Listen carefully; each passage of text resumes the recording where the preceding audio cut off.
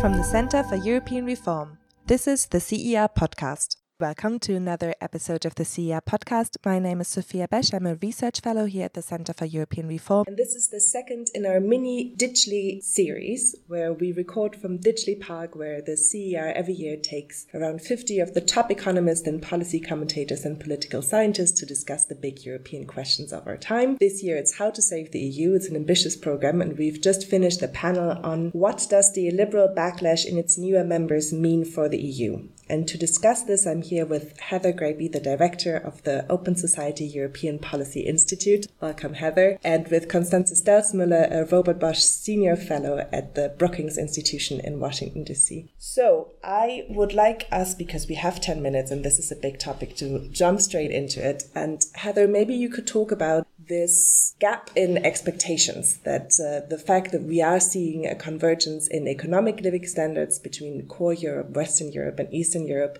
and yet there is this illiberal backlash. What are we seeing here? Why is this happening? Well, economic growth has been good and living standards have gone up, but wages still remain below the level of Western Europe, and that's caused resentments.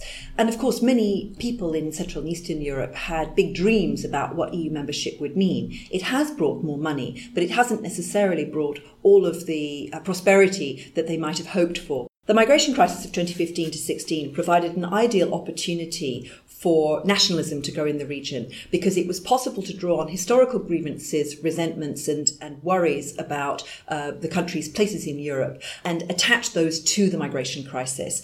So, for example, in the case of Hungary, to draw on the legacy of Trianon and the sense of Hungary having lost a lot of its territory and its peoples becoming minorities in other countries, to provoke a greater fear of Hungarian culture and language and simply a smaller Hungarian population being overrun by larger majority populations from elsewhere. And so what was a political issue became a cultural issue, and then it was exploited as a very strong political movement within Hungary. That's what the ruling party has used over the past few years, since 2010, since they came in, as a reason to argue that the EU is trying to dilute Hungarian culture.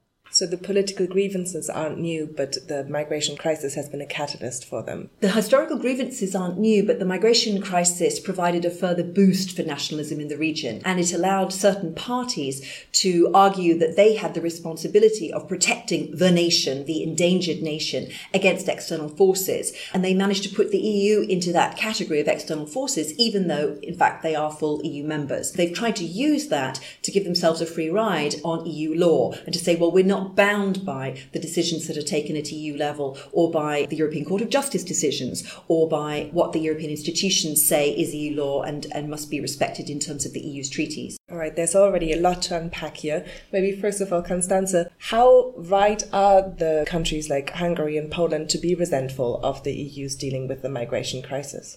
Well, this is a tricky one because of the central German role in this, and I'm frankly, personally, of two minds about it. It seems to me that if Germany hadn't, in September of 2015, said, we will take these refugees, there would have been a massive humanitarian crisis from Austria all the way through the Balkans, and we would have been blamed for this. And these were countries with far more fragile political economies. The impacts would have been catastrophic. And I think Merkel was quite right to say, not just for humanitarian reasons, but for practical reasons, we as a political economy, as a polity, are more capable of absorbing this kind of shock than any of our neighbours. At the same time, it is perfectly legitimate and reasonable to argue that this was a unilateral act not coordinated with neighbours and which had itself massive knock-on effects on the neighbours and on Europe in general, because it created, as it were, a giant sucking sound and attracted more refugees and created unnecessarily a political crisis in Europe, which was then open to exploitation by populist forces. How serious should we be taking where these countries are going? And in your comments earlier, Constanze, you talked about there being a Brexit from Europe without the structures of actually exiting, that they're exiting from the obligations of the European Union, but trying to keep the rights. Could you explain and the funding? Yes. Well, it seems to me that we have all been somewhat obsessed with Brexit and the consequences of Brexit for Britain, but also for Europe, and not paying enough attention to the fact that Eastern European countries like Poland and Hungary in particular, but others as well, I think Slovakia to some degree, the Czech Republic now under new leadership, flaunting EU rules and institutions, refusing to implement European laws and regulation, all the while reorganizing their countries. This is true particularly in Hungary and Poland, in ways that are in direct contravention of not just European values, but European rules about balance and separation of powers, protections of minorities, etc. And that if you look at the impact of this, it's like a soft exit from the EU. It's wanting to maintain the funding, wanting to keep the rights, but refusing to fulfill the obligations. And as we were discussing in our session just before this conversation, the EU is truly struggling to respond to this, and EU member states are struggling to respond to this, not least because they have difficulty accepting that similar things are happening in their own backyards at home. Heather, in the session earlier, you had some very salient, very constructive suggestions, I thought, on how the EU could respond to this, especially with regards to the issue of corruption, with regards to the issues that the citizens in Central and Eastern European countries actually are worried about and what they expect from the European Union, how the European Union could make their life better. The EU has to take it very seriously, what's happening in Poland and Hungary in particular, because it has externalities for all of the other member states. By saying that they're simply not going to implement EU laws that they disagree with or council decisions which they find inconvenient. That's a really fundamental defiance of the whole principle of EU membership, which is that however much you disagree with the decision, you make your point in the council. Once it's made, you go home and you implement it. That's something the Brits could always be relied upon to do, for example. So now we're in a situation where Poland and Hungary are each of them saying that they will not abide by decisions of the European Court of Justice, that they will not implement certain EU rules. They won't maintain, for example, standards for the treatment of asylum seekers. And that has profound implications for rule of law in the European Union. The EU is based on the idea of a community of law, on the idea that everybody applies the laws so that businesses can trade across borders, so that the single market can function, so that courts can actually respect one another's decisions through mutual recognition. So now we're in a situation whereby both the decision of the countries to say that they're going to defy certain elements of EU law, plus the takeover of domestic institutions by one ruling party, particularly the court system, threatens the whole functioning of the EU's single market, and because it depends on the rule of law.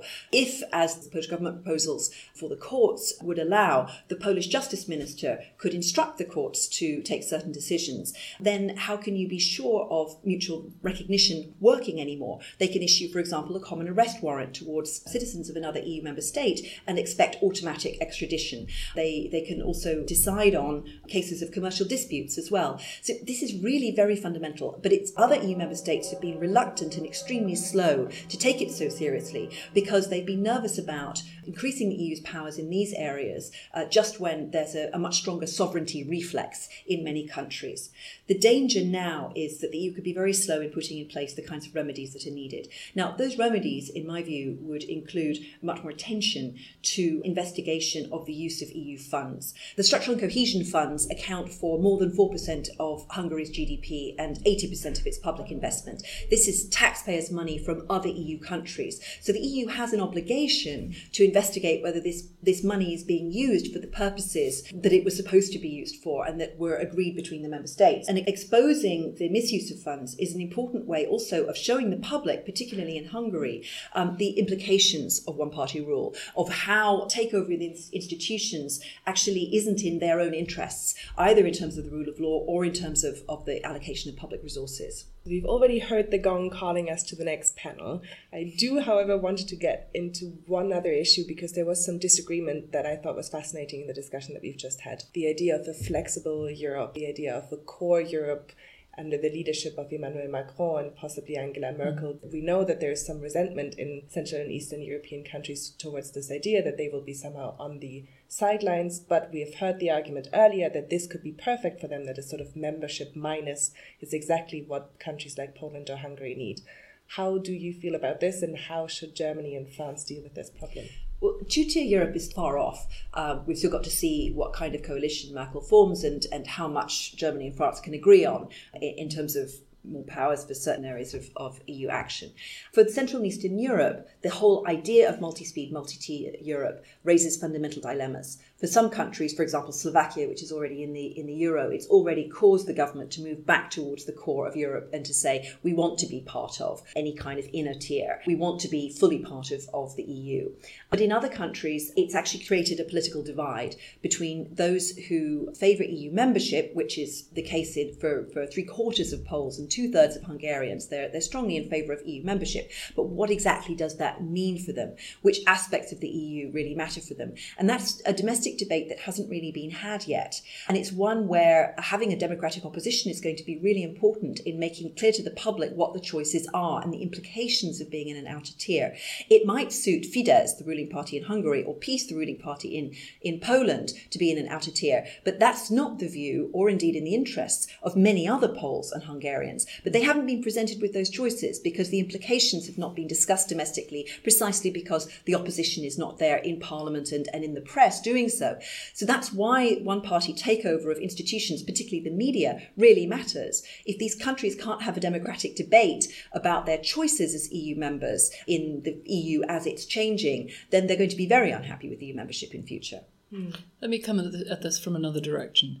I think the question to ask here is what core? There are 3 areas that are ripe for deeper integration: Eurozone management, migration, and defence and security. Eurozone management, for sort of anybody with a technocratic approach to these things, is an obvious candidate because we're so clearly in a halfway house. But that is politically immensely controversial. The most controversial and least likely to be amenable question is migration. Clearly, there the cultural and political differences are huge. Whereas a topic that could actually bridge the divides between those who are in the Eurozone and outside of it is defence and security, because that is something the Eastern Europeans are particularly interested in. And so I could actually see greater defence and security integration as a way of mitigating the divides that have come about over management of the Eurozone crisis and the divisions between the ins and the outs. There it is obvious, particularly with the sort of American ambiguity about its commitments within NATO,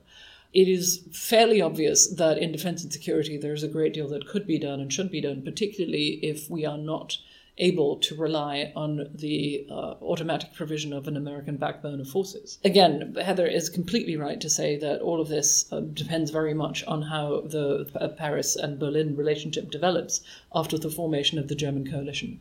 But I see a fair amount of opportunity in the defence and security field. That's a wonderfully optimistic note to end the podcast on. Heather Graby, Constanze Stelzmüller, thank you very much. If you enjoy listening to the CER podcast, you can subscribe to us on SoundCloud or iTunes. And while you're there, please leave a rating or a review. It helps other people find us. And you can also let us know what you think on Twitter @CER_EU.